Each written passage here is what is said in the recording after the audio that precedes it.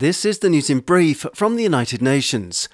Top UN humanitarians and chiefs of non-governmental organisations have warned about the catastrophic consequences of defunding UNRWA, the UN agency for Palestinian refugees, some of whose staff face allegations of collusion with Hamas.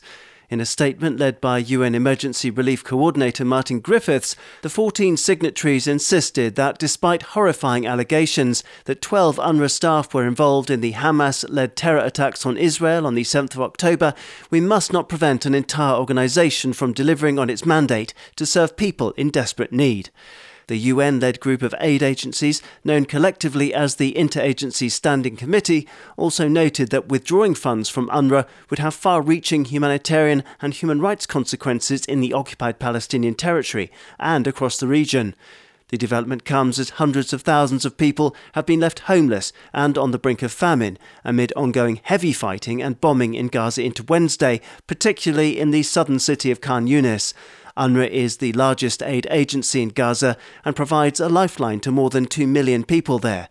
It has played a key role in education, healthcare and more in the enclave since 1949, when it was created by the UN General Assembly. Its future is in jeopardy after several major donors halted funds pending probes into Israel's allegations that 12 of the agency's 30,000 staff played a role in the 7th of October attacks, and which are now under investigation. Violence in Haiti has triggered a deep humanitarian catastrophe, UN agencies have warned. According to the UN Children's Fund, UNICEF, 170,000 youngsters are now displaced. This is double last year's number, and it comes amid a surge in gang-led killings and kidnappings, sexual violence, and a severe food crisis. The UNICEF representative in Haiti, Bruno Maes, who visited 3 displacement sites in downtown Port-au-Prince, said that children and families live in fear of relentless waves of brutal violence, with each day bringing new horrors, the loss of loved ones and homes being destroyed by fire.